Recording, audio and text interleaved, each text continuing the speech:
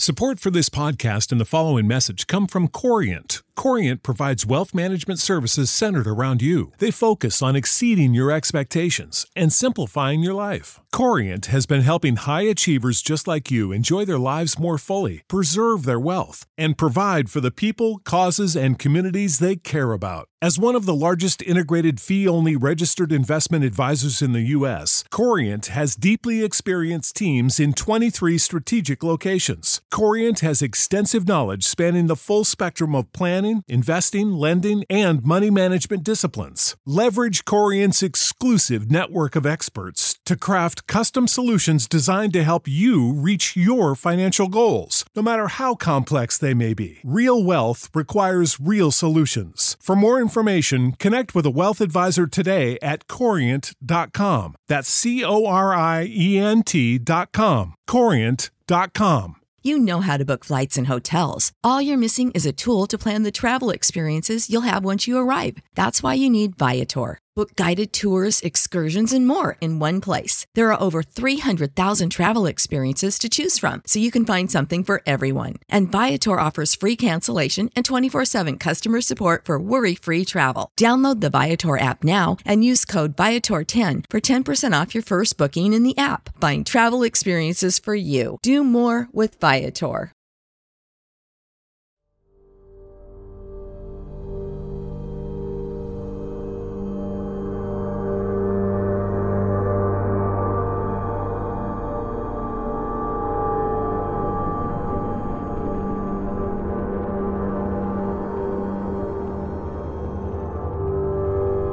They claim that our eyes will just be created a slightly different from what they are. We talk, we see things are not normal.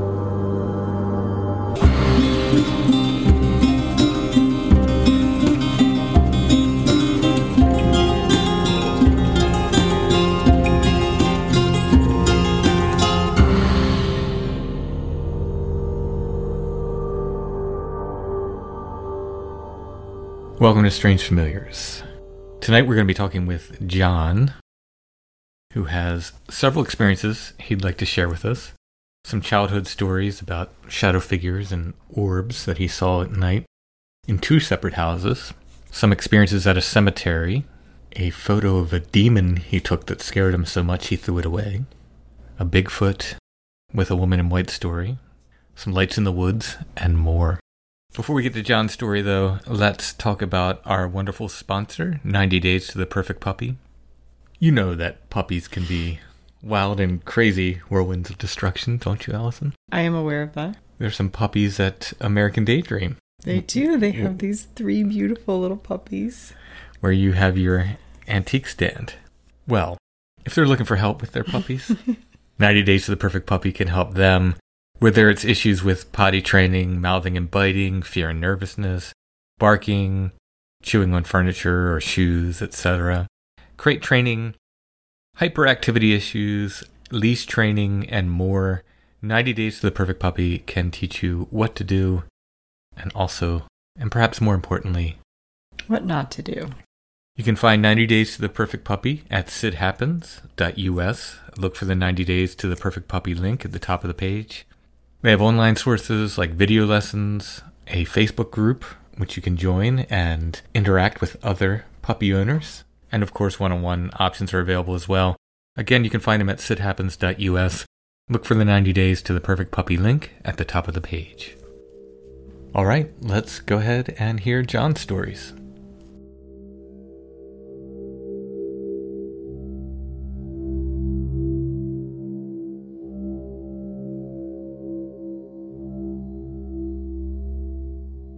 All right, tonight we're talking with John, who has a variety of experiences to share with us. John, as much as you're comfortable, let us know where these things happened. I know people don't always like to be very specific. You can be, specific or as general as you want. And when they happened, and just start wherever you want and walk us into it. And I'll ask questions as we go along. Okay. First of all, I want to say I'm a big fan of the show. Well, thank you. Been listening for, a while. Probably listened to all. I'm pretty sure I'm caught up on all of the episodes at this point. Well, thank you so much. I'm a big fan. Thanks so much. And it's really cool to have an outlet where people can kind of talk and share this kind of stuff, like the lady in the last one said. Okay, where do we start? The beginning? Yeah, if you want to go in chronological order, that's fine. I think that's usually the simplest way to do it. Okay.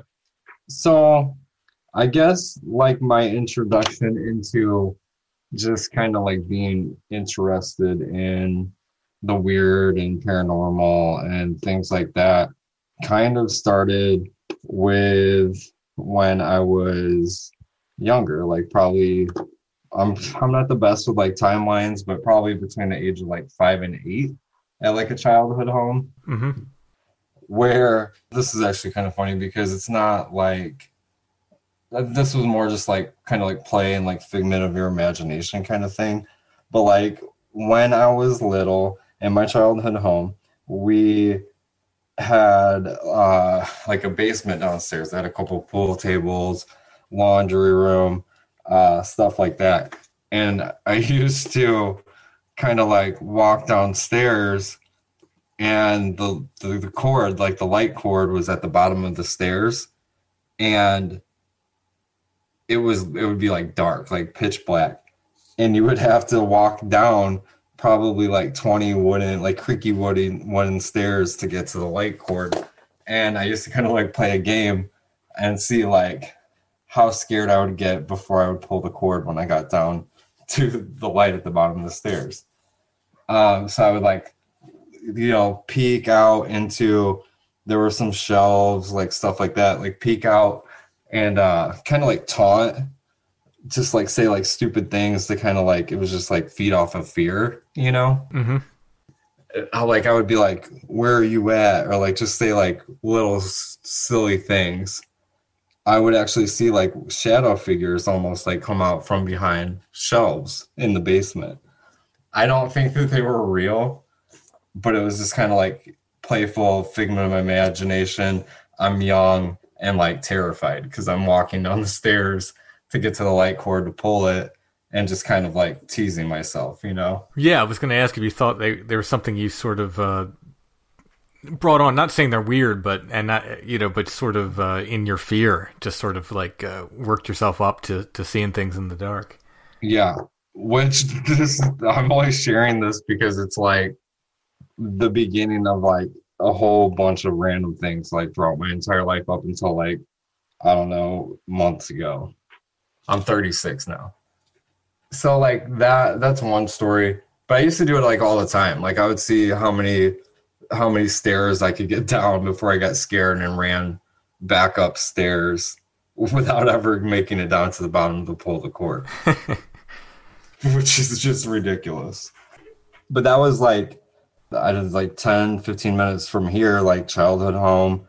But I had also in that house started to like at night when I would go to sleep, I shared a room with like my brother and sister at the time.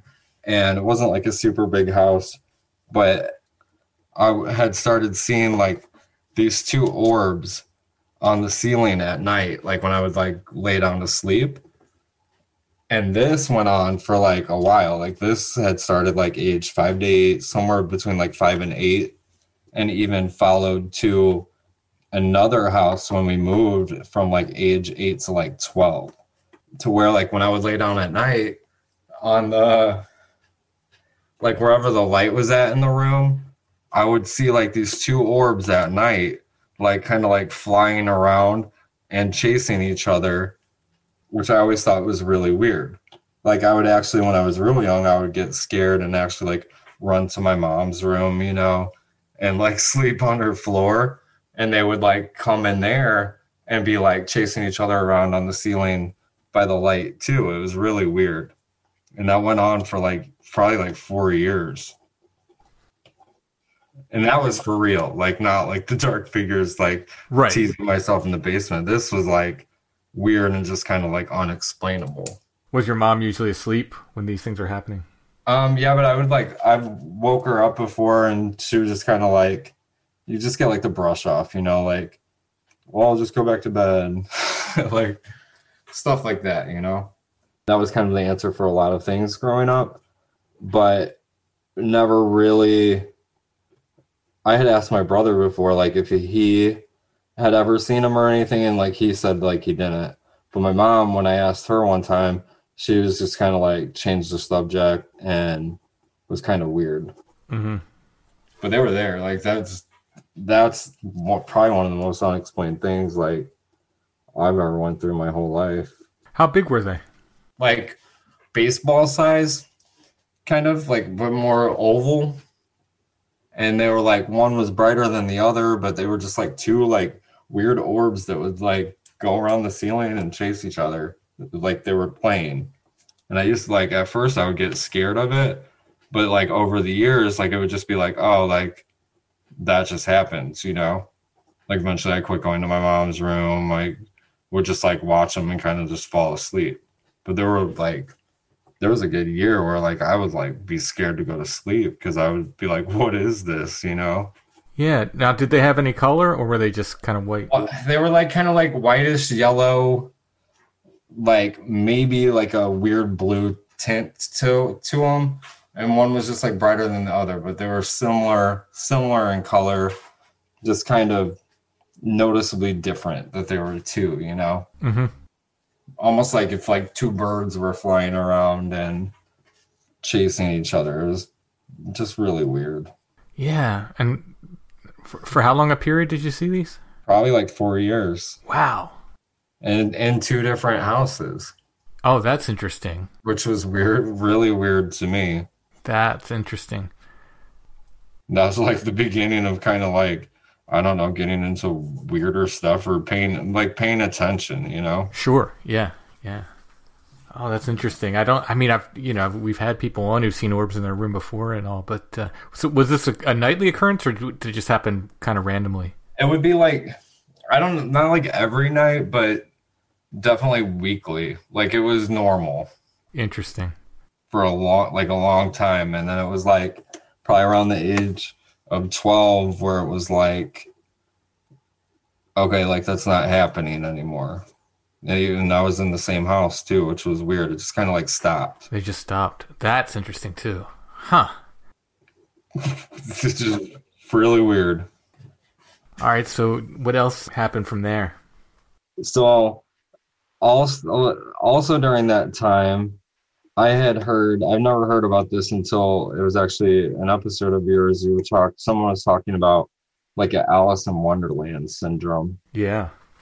And it was that and like something about migraines, like that maybe being linked to like getting migraines, which I've also sort of had, but more like kind of like sinus headaches than migraines. But there was one time like at a sleepover, probably not the best with timelines, but probably like 4th, 5th grade, kind of like a friend's house, went over, watched movies, like stuff like that. And when there was probably like 4 to 6 of us there, and you kind of like, you know, eat pizza, popcorn, lay on the floor until you like pass out or watch movies and stuff. Right. And like I remember like looking over at one of my friends and like their face, like their nose like getting longer and just like their face kind of like growing out and just like getting weird. And like I had never heard about this before, and it kind of would like creep me out, but it would be kind of fun, you know? Mm-hmm. Like look at my friend, like his face is changing, you know? Right. Which I like in like movies and stuff like that now. But at the time, it's also kind of like, what is going on? And I had never even like really thought about it or heard about anything until somebody on your show brought that up about Alice in Wonderland syndrome, and then also something about migraines. I think they were talking about like a poster or something that would change for them. It must have been freaky to look over at your friend and see them change. And there were other times too where like, you know, I stayed the night at another friend's house growing up, and like similar, like their dog did something crazy, or like, I don't know, looking at a stack of clothes in the dark, you know? Mm-hmm. But that was all kind of in that same time. Like, and then also, you know, I would like come home and go to bed, and on the ceiling would be like these two orbs chasing each other, and it would just be kind of crazy. Wow. So if you were at a sleepover or something, you wouldn't necessarily see the orbs. No, that was like strictly in those two houses growing up. Huh. Like I would go stay at my grandma's house a lot, and like, you know, on the weekends, stuff like that, like get out of the house and go stay with my grandma. And it would, no, like never anything like that there. It was specifically in my two childhood homes. Now, after you see him a number of times, do you stop getting freaked out by him? Yeah, eventually I would like, because at first it was just like scared, you know, like I would try like to stay up all night and not sleep. But eventually, like, it was just like, oh, like everything's fine, you know? And I would kind of watch them. It'd almost be like relaxing. Like I would watch them fly around on the ceiling and whatever they were doing, and then pass out, go to sleep. And then, like I said, it just stopped like around like about after 4 years, around age 12, sometime between like 10 and 12, it just stopped.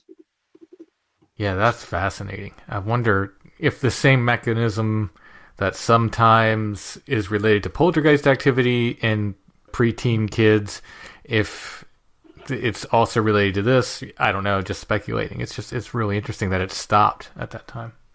Right. Then, after, you know, listening to your show a lot, the whole thing about like, you know, the like stuff like this happening to people that like it either happens or it doesn't kind of thing. Like depending on, I don't remember what the thing is, but maybe not everybody is susceptible to witnessing stuff like this.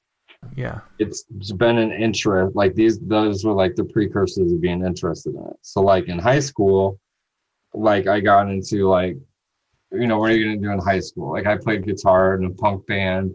I started messing with cameras and like we would like go ghost hunting, you know, like bandmates. So what are we going to do now? Or, you know, stuff like that. So like into high school, we would go like, you know, the local spots. We went to tons of places. I went to like everything around here. But there was one place that I guess it was like a house where like a guy had like murdered his whole family, and in the backyard there would be two girls playing on a swing set and whatever. We went to this house and I took like some pictures. Someone was like smoking a cigarette in the driveway, and we're looking at this house, which was weird because I found out later that somebody actually lives in this house still, but we didn't know at the time.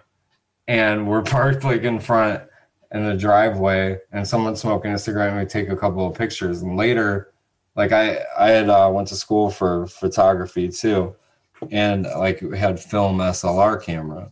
So like later we're in a dark room and we're developing pictures and actually see like this crazy, like the creepiest face I've ever seen pop up in one of these pictures in front of this house. And it looked like I actually got scared of this picture and like threw it away. Like I didn't even want to look at this picture, but it was like this crazy, like almost like demon face in front of this house that was like supposedly haunted, you know? Yeah. And I totally get that. I've talked before about that tape I recorded of myself sleeping and hearing those weird beeps and stuff, and just at the time I was not prepared for it. I threw it away. I did not want anything to do with that picture. Yeah. So like, you know, people would be like, oh, you know, I want to see it. You know, I don't believe you. I'm like, I don't even care. Yeah. Like, I threw that picture away. Yeah. I think it just was pointing in our lives where we just, I don't know, for whatever reason, it's like, nope, I don't want it. I don't want it.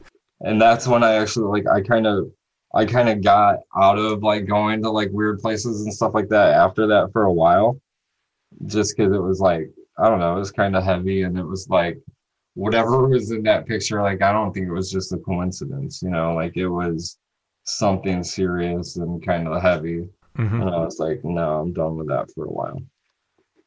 But then I got bored. Well, this stuff is enticing and it's seductive. It's in that sense, it's kind of dangerous. Like honestly, not to, you know, just be careful, everybody. That's all. Right. And in all things, whether it's paranormal or not, just be careful. But yeah, it's very, very enticing. It's very hard to. the thrill you get from it. It's very hard to replicate that in any other way. At least I find. I agree. Like I said, the childhood stuff was just like random, and I think it just kind of like set a precursor for getting interested in it later in life. So like another time, this would be, we got this place called the Gypsy Graveyard, and it's like, I don't know, like 20 minutes from here. I live in Indiana, about 40 minutes outside of Chicago. Okay, I think somebody else talked about that place that was on the show. Nice. I haven't heard that one. You know what else I'm gonna wait till I get to Bigfoot. Okay. Yeah, Gypsy Graveyard, also known as the Southeast Grove Cemetery, was like, I still go there. I went there like a month ago. It's one of my favorite places to go out here. They used to have a statue in the middle, and things would get weirder, scarier, or whatever, like the further back that you go, closer to the statue. The statue's not there anymore because people kind of like trashed the place. They put up cameras and whatever. But it used to be this big, like kind of like looming angel statue in the middle. Supposedly like the eyes like have like dripped blood and like tons of weird stuff. There's been a lot of paranormal groups to go there. Whatever. The place is crazy. One time we had went there and it was like 3 of us, and it was like a real calm day, like almost like no temperature, like there's no wind, there's no whatever, trees aren't moving, like it's just real calm. And we were standing there and we're like in front of that statue when the statue was still there. And all like, I actually had hair then. Most of it's fallen out now. And we're standing like in a circle kind of, and all at the same time, like I think one of my friends, I don't even remember who it was, one of my friends was like, did you feel that or whatever? And at the same time, like I watched the person to my right's hair kind of just like flip up, like if somebody like took their hand and like, like if you took like a piece of long hair and just kind of like flipped it, like you were messing with somebody and like flipped their hair up. And at the same time that he asked me that, I felt my hair do it, and I watched the other person to my right's hair do it at the same time. Like somebody like ran around in a circle, or like 2 hands flipped their hair up at the same time. It was really weird. And like I said, no wind, no nothing. Like it was calm. There's no explanation for it whatsoever. And it was just like kind of weird and creepy. And we all kind of like looked at each other and we're like, yeah, no. We like just kind of started walking back towards the gate and left that time. It was kind of weird. So before it happened to me, I used to think that was one of the, when people would talk on ghost tours and they'd say they were pushed or they were pinched or, something grabbed them or something, something like this. I was pretty skeptical about that. I thought like a lot of people, look, you're in a spooky situation. Maybe just something happened, something shifted in your pocket or in your, if you're carrying a bag in your bag or whatever, and you thought that happened until it happened to me. And now I know exactly what people are talking about. I had my pack pulled one night and 100%, it was not like, there was no question to me that this wasn't something shifting in my pack. It was 100% pulled. And I'm a lot more sympathetic to that kind of stuff now. After it happened to me, I'm like, okay, now I know what people are talking about. Right. And I've told people, I don't care who it is, I tell them all the same stuff, just like I'm telling you. And like, yeah, it would be like, yeah, right. And it did. Like that happened. There was no explanation for it other than, I don't know, something flipped our hair up at the same time. Yeah, it's a strange thing. It's a really strange thing. And until it happens, you can't explain like I couldn't sympathize with people. I just thought, I'm sure you felt that, but I don't know. I guess I wasn't a little incredulous before it happened to me. Yeah, that was a good one. And that place, like I said, I've been there a lot.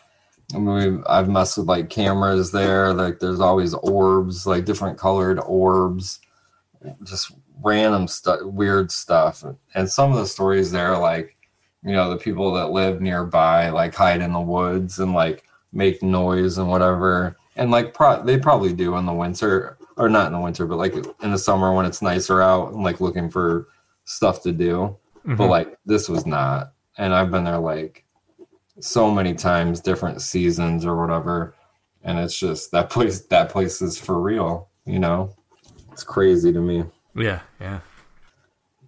A lot of other places, just like I said, I have a photography degree and like messed with a lot of cameras and lots of orbs that haunt. Like my favorite thing to do was take new cameras to places that were haunted and see what you can find in the cameras, and just had a lot of pictures of crazy stuff like that, which all leads me into my Bigfoot story. If you're ready for that one. Oh, I'm always ready for Bigfoot. Anytime, day or night. I don't know if I'm ready for Bigfoot stories. We'll see if I'm ready for Bigfoot when it happens. It's a high strangeness Bigfoot story too. All right. Here's where this is crazy. Is this whole lifetime of like these weird paranormal things, or like being interested in it, or growing up watching the X-Files or whatever, I never really thought like the concept of Bigfoot was that crazy. Like, because now, like knowing more about it and like researching more about it, like beyond the whole, I don't know, finding Bigfoot or Bigfoot, the BFRO or whatever it is, like beyond that explanation, like I didn't think that the idea of like, you know, a giant monkey in the woods was that crazy, right? Right. However, I do a lot of hiking, like daily. Like I try to walk like at least like 2.5 miles a day, and just like stay really active. Not in the winter. The winters are terrible here. But after winter, like now, like it's starting to get nicer outside. Like I'll be outside like all the time. So there's this place, which is funny because Finding Bigfoot actually came out here to the Indiana Dunes National Lakeshore. Now in this episode, I don't have which one it was in my notes or anything like that. That's all right. But they came out here and then they ended up going, whatever. They came to somewhere by like the Dunes National Lakeshore, and they said that like it would be possible for like Bigfoot to be here, and it would probably be like a food source when they were like migrating from point A to point B or whatever, but they didn't find anything. And then they ended up going to this place in southern Indiana, like more towards Indianapolis, called Morgan Monroe, which I'll get to. I've actually been there, and that place is for real, but not for like your normal Bigfoot like that. So there's this place called the Cowles Bog Trail at the Indiana Dunes National Lakeshore. And it's one of my favorite trails, like, to hike out here, because I don't know why. It's just weird. The place feels weird. I've always thought that it was weird.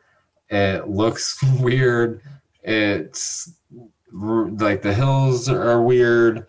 The trees are old. And then like in the background is like this weird, like looming, like doomy, almost like post-apocalyptic industrial like steel mill setting. Like there's smokestacks at the steel mill next door, and there's weird ponds over here, and like the pictures just like turn out great there, whether it's like foggy, sun, like it doesn't matter. Like the pictures just always turn out really cool at this place. So this actually is like, I had been going there like my whole life, but this would have been like I don't want to talk about COVID, but pre-COVID, like a year or two ago when I was there, I got a new phone, new camera on my phone. So like cell phone cameras have came a long way, right? And like I've always been in cameras and stuff.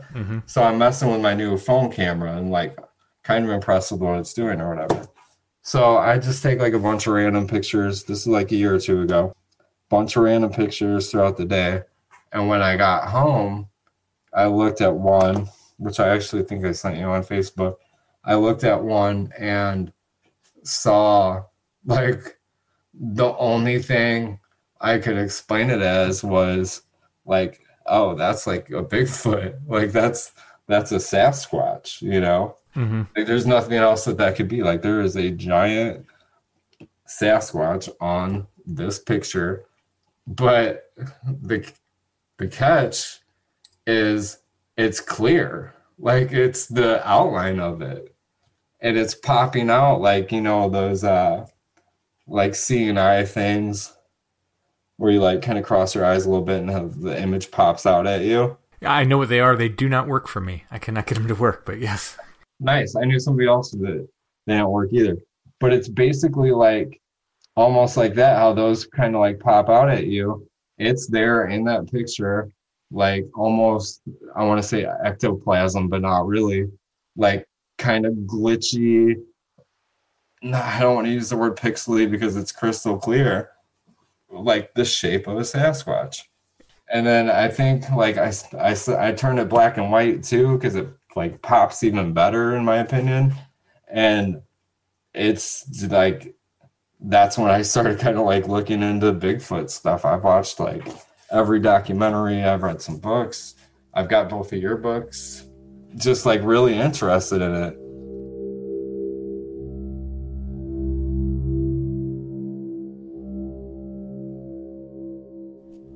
We are getting ready to drop 2 patron episodes, as we do every month now.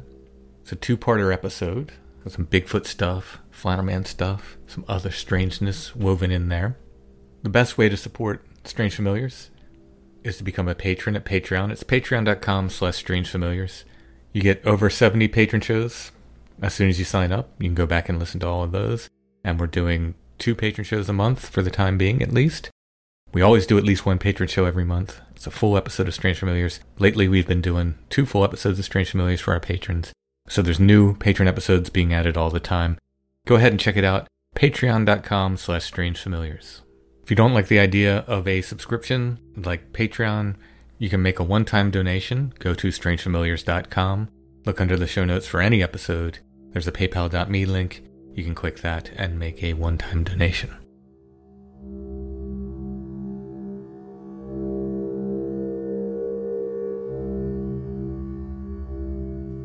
This is where like that whole like high strangeness thing comes in. It's because like in your book you actually talk about the lady in white. Yeah. And so at that place, the Cowles Bog Trail at the Indiana Dunes National Lake shore, one of like the most famous hauntings in, I don't want to say the state of Indiana because it's probably not, but definitely this smaller part, like in Northwest Indiana, close to Chicago, has always been Diana of the Dunes, who was, I don't have those notes here. I don't remember her name, but like was whatever her name was, this lady who something had happened, and she walks around basically the beach at night looking for whatever. She had black hair. She liked the beach. She loved the area. And that's why I guess she like haunts it, right? Like your normal local legend. Mm-hmm. But even if you don't believe in ghosts, like people believe in that story. Like it's a huge one out here. I think that I've also caught her on camera at the same place. And that's the lady in white, because she's dressed in white. Like that's her thing, is she's like dressed in a white dress. I was going to ask, yeah. She's got the long black hair, and like I think that I got like a picture of her too. Interesting. And this is the same place that Finding Bigfoot went to. Yeah, same place. Super interesting. Yeah, very interesting. And also, like, same area where I've got that Bigfoot photo on what I think is like a Bigfoot clear. Right. What else is crazy about that picture is I don't remember the documentary, what it's called, but there's this is going to sound like every Bigfoot documentary, but there is one where this lady's talking about going hunting with her husband, and they're up in deer stands or whatever they do in the trees, and she's watching I want to say she's watching like through a flip phone, or maybe she took her flip phone out to like try to capture it, but she saw something go from like one tree to another tree, and she described it as like a I think she used the word ectoplasm, or like clear or outline or whatever. This is the sort of predator-like sighting. Yeah. Yeah. Yeah. I remember I don't know if I saw the documentary, but I think I've seen the footage. I know who you're talking about. I not personally, but I've come across this person's account before. Absolutely. Yeah. So yeah, she said it went from like one tree to the other. And on the documentary, it shows it, and it was kind of like what it looked like in that picture that I got. Like the only way to explain it, you know, like was like this clear sphere, this clear whatever that just kind of like went, you know. And I didn't see it that day, but I definitely saw it in the picture. And I also like, it felt weird. Like when you like think back, you know, you're like, oh, okay, like when I took that picture, like something felt weird, because that place like always kind of feels weird. Mm-hmm. I love these women in white accounts where Bigfoot pops up. It's a lot more common than I ever thought. It's pretty amazing. And then the BFRO in Finding Bigfoot says they don't exist there. But what else is funny about that is that after COVID, you know, more people started to it seemed like more people started to like go out and hike on trails. It seemed like definitely out here, because they shut down the city of Chicago, and a lot of them started coming out here to like our trails because our state parks didn't close. Mm-hmm. So like our trails got busier, like more covered with trash, and like a lot busier than they ever had been. So a lot of this stuff, like I would see or like feel weird stuff there for a while. And then like all like those stories I just told you. And then it also kind of seemed like it chilled out. Yes. When more people started like going to that area. Yeah. We've noticed that as well. When certain places we go, if there's a bunch of people there, you might as well just get in your car and turn around, because it's going to be dead. Yeah. So that was also pretty noticeable. I took a tape recorder there one time. I was trying to get like, because I've heard like weird stuff, like I don't even know how to explain it, but weird, almost like yell, like almost like a digital kind of like squeal is how I'm going to explain it. Mm-hmm. But kind of like, I don't know, stereotypical of like Bigfoot stuff. Now, when you say digital, do you mean it had almost like a mechanical quality to it? Yeah, like almost kind of like glitchy, like what do they call it? Like a bit crusher, like with music, like yeah, definitely like something like that, and also like loud, but kind of also off in the distance and close to you. Yeah, that makes sense. Yeah, no, it's hard to place them sometimes. Yeah. I've heard that a lot, and I also heard that at, I'll get there, but another place too. It's super interesting to me how the BFRO will sit there and say there's no Bigfoot here when everyone else in the country is telling them there's no Bigfoot anywhere, you know, and they're sitting there telling other people, well, there's no Bigfoot here. It's just hilarious to me. But anyway, it's none of my business. That's because Bobo didn't see him, though. Right. Yeah, that's how I felt, too. Well, I mean, I guess if you're looking for a breeding population, you know, it's hard to say they exist anywhere. You're going to have to say they travel through, because a breeding population of giant ape men is going to leave a mark. Right. That's funny. That picture, though, it just kind of changed, like it changed everything. I was like, all right, like that's what that is. Yeah, it's really, really interesting because, well, it's funny to me too how you get into this stuff, and like I wasn't a UFO guy. I always loved Bigfoot since I was a little kid. Ghosts a little bit, but you know, Bigfoot was really my thing. Bigfoot and witches, I love those two things, but not a UFO guy at all. And then I have these, you know, quote unquote abduction experiences. It's like you don't get to choose sometimes. It comes to you in whatever way it wants to. Right. So that was like a year or two ago with that. I've been there more recently too. We actually went there a couple weekends ago. It was nice out. This winter was terrible. Before winter, we took a little trip to, I always, after watching that Finding Bigfoot episode where they came out here, they went to this other place. It's called Morgan Monroe State Park, which is like notorious for it. There's a couple different things. It's notorious for like Bigfoot sightings. It's near, what is it? Brown County State Park out there. It's near there. Notorious for Bigfoot sightings, notorious for, there's a haunted cemetery there with, I forget the story, but it's like a baby something. There's actually a grave at the cemetery. What was it called? Step or Steep Cemetery, something like that. And there's a baby Lester. That's what it is. And there's a grave there that literally says Baby Lester.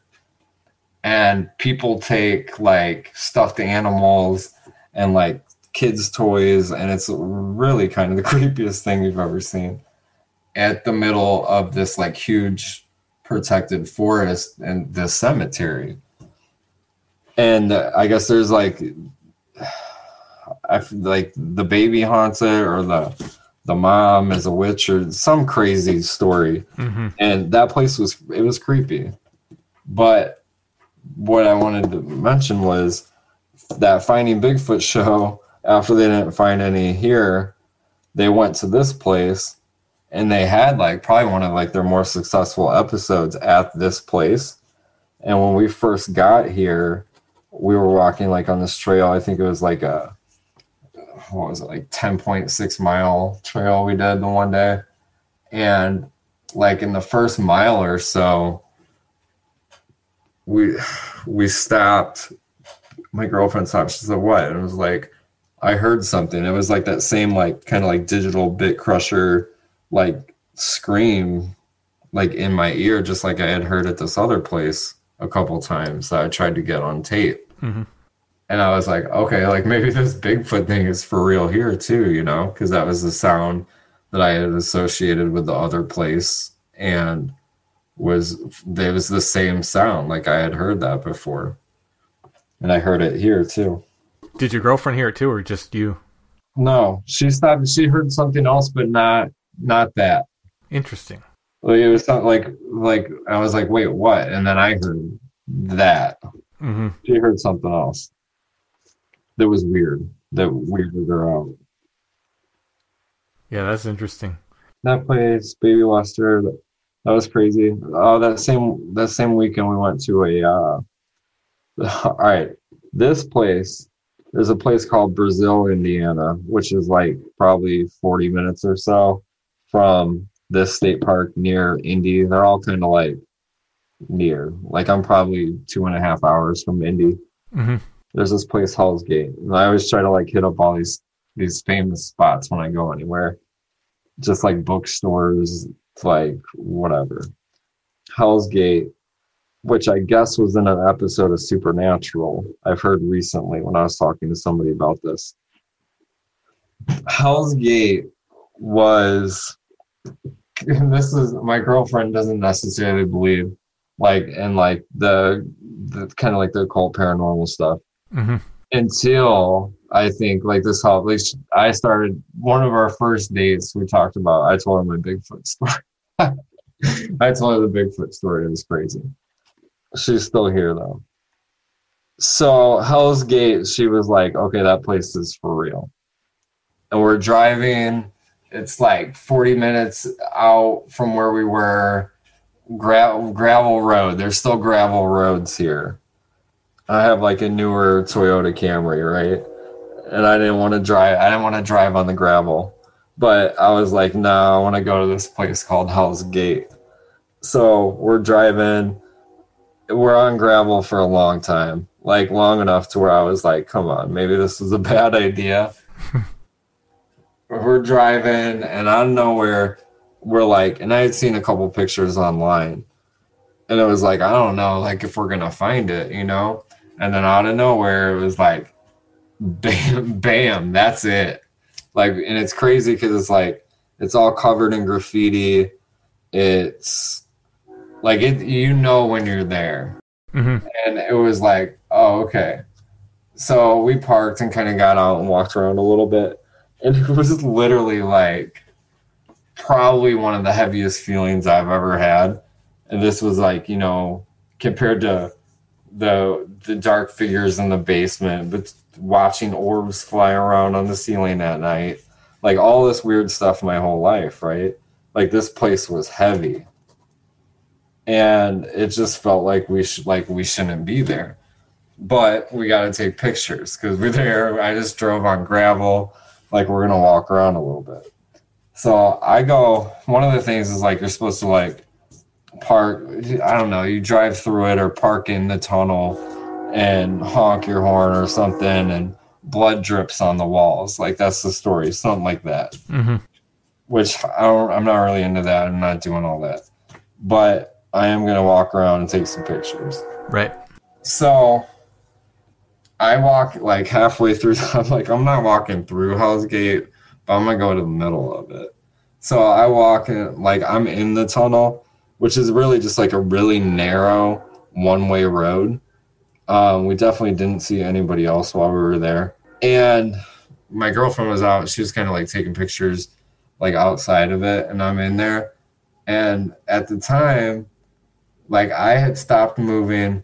She had stopped moving. And I totally still heard footsteps inside this tunnel. And it was kind of amazing. And it also freaked me out pretty bad. And that just like on top of like that total heavy feeling was just like, it was kind of a lot that day.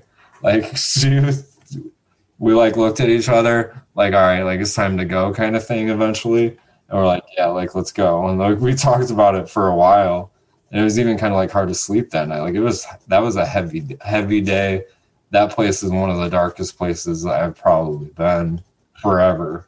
Is this named like Hell's Gate by legend, or is it actually the actual place name? Like if you look on a map, will it say that? I think it will pop up on a map because it's like kind of like popular place to go for some reason. It has to do with local legend though. That's in Brazil, Indiana, and I guess it's one of like, this is funny because you know all about Toad Road, right? Oh yeah. So the whole like different gates or like like a portal to hell or something like that. Mm-hmm. Like Hell's Gate is supposedly like one of 6 or one of 7 bridges in that area, and acts as like the portal to hell. Interesting. And it's dark. Like it's dark, and people like I think people go there and do crazy stuff and like have made it darker. Mm-hmm. But that place is heavy.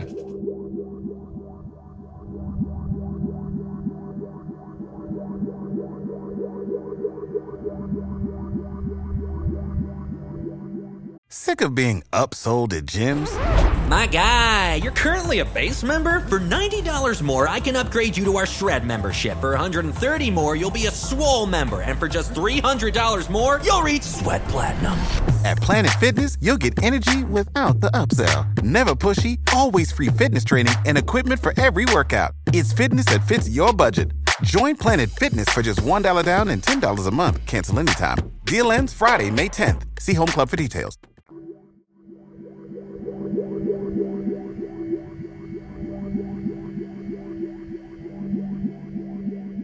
And we also went to another one of the places while we were out there called Avon's Bridge, which is kind of cool because the town like put up like when they do historic stuff and they put up landmark, whatever, like signs and all that. Mm-hmm. There's one that says like haunted bridge, blah, blah, blah, blah. And it kind of like, it's got the story of this construction worker falling from the bridge, and they just buried him in the concrete. Like when they built this bridge, and it's like famous in this town. Wow. And while we were there, we were walking around in the creek underneath this bridge, like taking pictures, walking around a little bit. This guy was out walking his dog, and I was under the bridge, and he had seen like my girlfriend, and asked like if she was okay. Like, it was the nicest dude ever walking his dog. And she was like, yeah, I'm fine. And then like I came out from underneath the bridge and he saw me. And he asked us if we saw anything yet. And I was like, we didn't really see nothing, but we kind of like felt it there a little bit. And he had told us a story about when he was there as a like in high school, they used to go hang out. You used to actually be able to get up in the bridge, but they had to close it off with a fence. And he said they used to hang out up there and they would like see and hear crazy stuff all the time. It's kind of cool. There's hiking trails there too. It was awesome. Yeah, these places, these like sort of like urban legend places. Kind of. Like if you search like haunted Indiana, they're going to pop up most of what I talked about, honestly.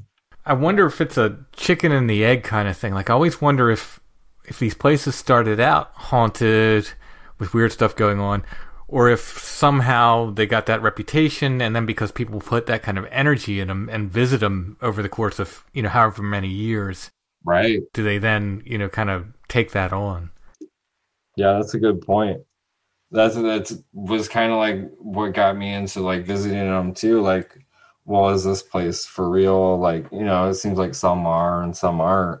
And that's where it got fun, like taking cameras and seeing, you know, like trying to see what was real and what wasn't. Yeah. Sometimes I feel like you can feel it though. Like Hell's Gate was heavy. You felt that. Like that time we were in front of that house where that guy killed his family and the two girls swing on the swing set in the backyard. That place was heavy. And like, you know, I definitely think that feeling's associated with darker things and all that, but it's noticeable, you know. I think so. I think there's definitely certain places have feelings that go with them. I know when I took Chad to Site 7 for the first time, you know, Chad and I are usually way out in the middle of, you know, either Michaud Forest, or if we're up at Pandemonium, we're in the, you know, the middle of that state forest. And, you know, he likes to be as far away from civilization as he can be. And Site 7 just isn't. It's surrounded by farms and there's some other stuff there. But he was shocked at how oppressive it felt there and how weird it got there, being, you know, that close to civilization. Right. So yeah, this stuff definitely, you know, sometimes it can have a definite feeling to it. And beware of places with hell and devil names, for sure. That is a thing. I don't know, again, it's a chicken and egg thing. I don't know whether, you know, somebody named it that and then people got a reputation, or more than likely it was named that because stuff was going on there anyway, I think. I agree. Totally. Have you seen the movie Toad Road? Yeah, I have. Yeah. It's I did like how they sort of represented the seven gates as not real gates, because I've gotten in several, you know, arguments with local people who claim they've gone through the different gates. There's no gates out there. I've been out there a million times. I think my son and I and Chad are probably, you know, some of the only people in modern times who've hiked the entire length of the road there. There's no gates. There's one like farm gate at one end, but that's it. Nice. There's no gates out there. But in that movie, they did something interesting, and they sort of represented the gates as sort of, you know, not physical things, but kind of like states of mind. And I thought that was interesting, but in general, I was not predisposed to like the movie because the filmmakers, they actually filmed it around here. Right. But the filmmakers literally came out and said they had to bring in actors from elsewhere because I believe the quote was, "No one in York County is cool enough to be in their movie." So I was like, okay, I really don't like your movie. That's funny. I don't know. That was one of those movies that I just happened to like watch one day, you know, and it kind of stuck. Like, and doing a lot of hiking, it's funny because like you see a gate or whatever, and it kind of just like it was almost good. Oh no! Other than I did, like I said, I really like the concept of there not being like actual real physical gates. They kind of like sort of this symbolic representation of gates. But the drug use kind of aspect of the movie was a little heavy-handed, I thought. But in general, it was okay. I mean, it was definitely a kind of a B movie kind of thing, but it could have been way worse. I was dreading going into it because I thought, oh, they're going to do the Mad Doctor thing and all that, and to their credit, they did not. That's funny. That's actually, I think that's how I found, like, was introduced to you, like, on that podcast you used to be on. Because I was telling somebody about this movie, and just kind of I was looking it up or whatever, and then your name had popped up with, I think, like, your book or something like that. Mm-hmm. And then I started listening to that other podcast, and I was a fan. Well, I'm glad you found me. It's random with that movie being what did it. I have one other story. All right, bring it. I go to this other place out here like weekly, and it's kind of like it's an abandoned Girl Scout camp. Like, it used to be a Girl Scout camp, but the guy that ran it, or they used to run it, or they still do stuff there, I don't know, but they like basically kind of, they have like hiking trails there, and they actually like keep up with it pretty good. And instead of just like condemning the property or not doing anything with it, and it's kind of like open to the public, and a lot of people go there and like hike, or a lot of people actually, like, it's only like 4-mile loop or something like that, so a lot of people actually like go run and like work out and things like that. But it's like 10 minutes from my house, so like when I go try to like get a walk in or whatever, like after work or things like that, I've been going to this place for like a year or two now. Well, one time, it's always felt like kind of like there'll be like hot and cold spots, it seems like, which is weird to me. I don't really know much about that. Like, there'll be times where there's like, it's noticeably cold in a spot and not anywhere else, which is kind of weird. And it's not like there's more of a draft or more shade. Like, it'll be like in the bright sunlight, it'll be noticeable, which has been kind of weird there. But one time, this would have been like probably, I don't know, the last year or so, me and my girlfriend went there, we were walking, and there's like telephone lines or power lines, like power lines that kind of run through like the middle of this place too, and they'll crackle a little bit when you walk underneath them. But one time, like, we were there and we stopped and we saw like weird lights. This is like really my only like weird light in the sky experience ever. And the closest thing I've been able to find like online was like something about drones, when they like test fly drones or something like that, or do like a weird drone show. But it wasn't this. Like, it was like 8 or 9, maybe 10 random lights in a row, but offset, flying along the sky. Just really weird pace, really weird whatever. And there's actually a show with Ozzy Osbourne, Sharon Osbourne, and their kid, and he's like showing them like weird like haunted or like paranormal videos or whatever. I guess like blowing their mind on camera is the object of the show. I've put it on randomly like literally 2 times, and one of the clips that he shows them is a very similar clip to like what we saw that day. And it was funny to see the reaction, you know. It was during the day you saw these? Yeah, during the day. It was like maybe an hour or 2 before dark. Wow. But yeah, noticeably during the day. I have pictures somewhere. But the closest thing and they didn't know, like they did like their research on that show or talk about it. They couldn't explain it. And then when I looked it up online, the closest thing I could find was like, I forgot what they call it, like a drone party or a drone blah, blah, blah, blah, something like that. You'd think you would see some kind of structure other than the lights during the day. Or they would be like, you know, similar, like more in line maybe. These were like eerie, like out of place, just moving weird.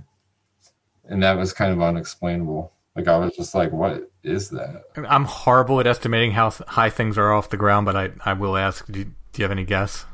Like, a little bit taller than power lines. Okay. But, like, not like, you know how when, what are they, like crop dusters, or when they, like, check out power lines? Mm-hmm. It wasn't that.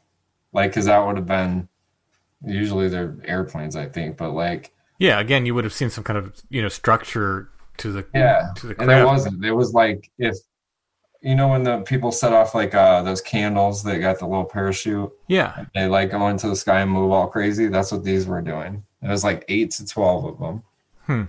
Just moving really weird, but sort of together, but sort of not, in a row. And color on these? Like a yellow, like a whitish yellow. Mm-hmm. Just like glowing. Just glowing lights in the sky. It was really weird. Do they look like LEDs, or do they look like more like a candle or something? Yeah, more like a candle. Yeah, dimmer than LEDs. But like a noticeable, almost orb kind of floating, just kind of like illuminating in the sky. It sounds crazy. No. And I mean, I have to, put on the badly fitting skeptic's hat. Any chance they were Chinese lanterns, paper lanterns? Yeah, they definitely weren't, because I've seen that. Mm-hmm. That's why it was weird. I was like, I don't know what that is. I can't even find anything online. Like, you type in weird lights in the sky on Google, and yeah, and again, during the day, I've seen those Chinese lanterns at night, and for a long time, I was like, what is that? Those are incredible. And then after a while, somehow I figured it out. That's what they were. People were lighting off these paper lanterns, and they were like floating up, and that's what they were. But again, during the day, you would think you'd see the outside of the, the paper structure of the paper lantern. Yeah. And it's the closest thing it could be would be like that drone thing, but I don't think so. Yeah. Like I watched videos of that. They're like more like symmetrical this was just really weird. Very interesting that it was during the day too. Yeah. I don't know if I'd rather see lights during the day or not. I might be a little bit weirded out because I've seen them at night before, but I don't know what I'd do during the day. Like, cause I don't know. That's weird. Really weird. Yeah. And she thinks that place is weird. That's weird. But like before that, she thought it was weird. Just cause like deer, we'll see deer at random times, or like just like scare them. Like we'll go around the curb and there'll be like a couple deer there, just doing making crazy noises that you don't normally hear deer make. Stuff like that. I've never really felt like anything weird other than like hot and cold spots there. And those lights were just, I don't know, beyond me. That's neat. Like I said, I haven't seen them during the day, but now I'm going to start looking for them. Maybe I just haven't been looking. I'll try to find a picture, because I know I got pictures of it. I got a lot of pictures everywhere.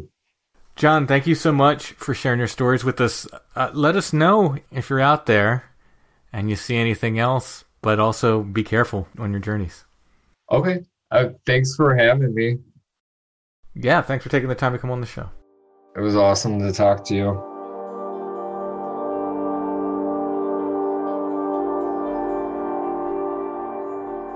We have some thank yous. I'd like to thank Chris D. from Iowa and Scott B. from California for their PayPal donations. Thank you very much. We're moving from Photo of the Week to Curiosity of the Week. We're kind of expanding, and we're going to do more than just photos, which I'm excited about. Not that I'm unexcited about the photos. Yeah, you better not. But we have a photo tonight. Maybe the last photo of the week. Not that there won't be photos as part of the Curiosity of the Week, but we're going to expand our offerings to other ephemera and neat things. But we'll call this the last photo of the week. And it's a beautiful German Shepherd. A perfect pup. Do you have any clue when this photo was taken? That one's kind of a mystery to me.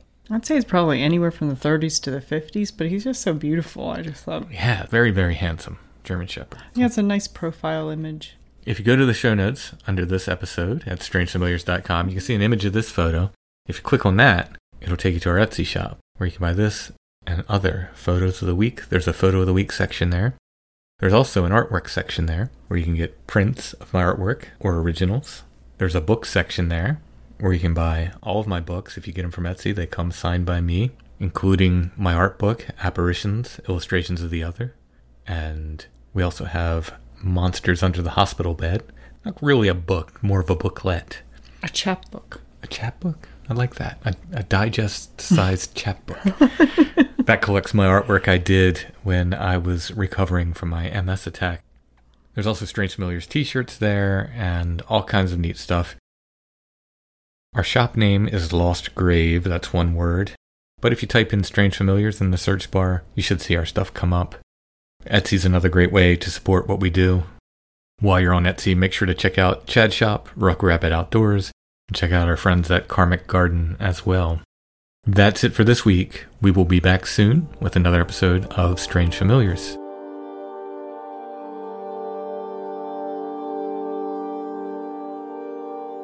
Strange Familiars is a production of Dark Holler Arts, music, books, art, podcasts, and more.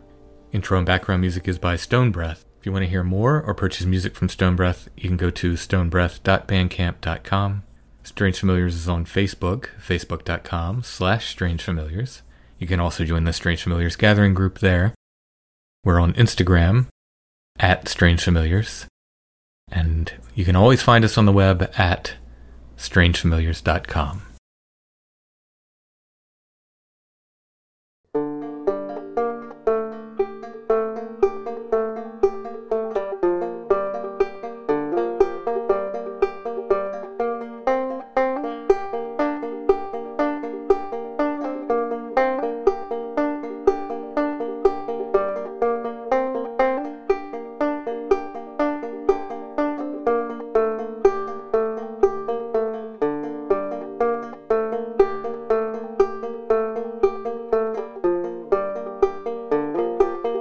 And we shall drink your blood as wine, Lord of the green, Lord of the vine, anointed by the moon's lady. Oh, let us give our gifts to thee, a lace and leaf shirt to wear when you're dead, sun from pine needle and cobweb thread, a crown of thorn to grace your head.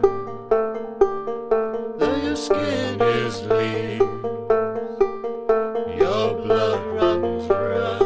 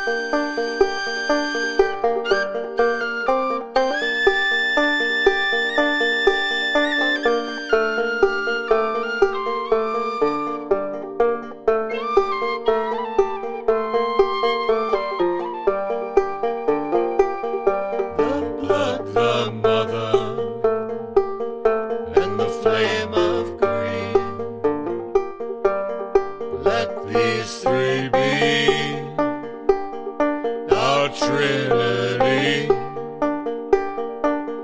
the holy water from rain or stream, the woven vine, divinity.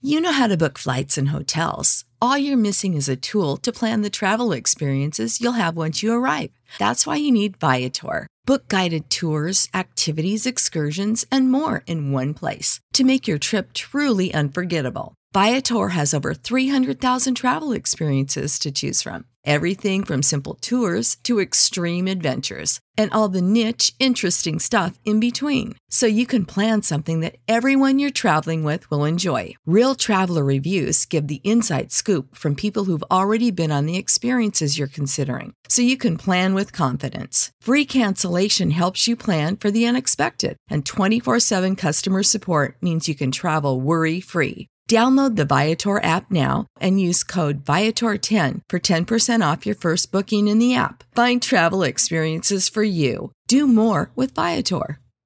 Support for this podcast and the following message come from Corient. Corient provides wealth management services centered around you. They focus on exceeding your expectations and simplifying your life. Corient has been helping high achievers just like you enjoy their lives more fully, preserve their wealth, and provide for the people, causes, and communities they care about. As one of the largest integrated fee-only registered investment advisors in the U.S., Corient has deeply experienced teams in 23 strategic locations. Corient has extensive knowledge spanning the full spectrum of planning, investing, lending, and money management disciplines. Leverage Corient's exclusive network of experts to craft custom solutions designed to help you reach your financial goals, no matter how complex they may be. Real wealth requires real solutions. For more information, connect with a wealth advisor today at Corient.com. That's Corient.com. Corient.com.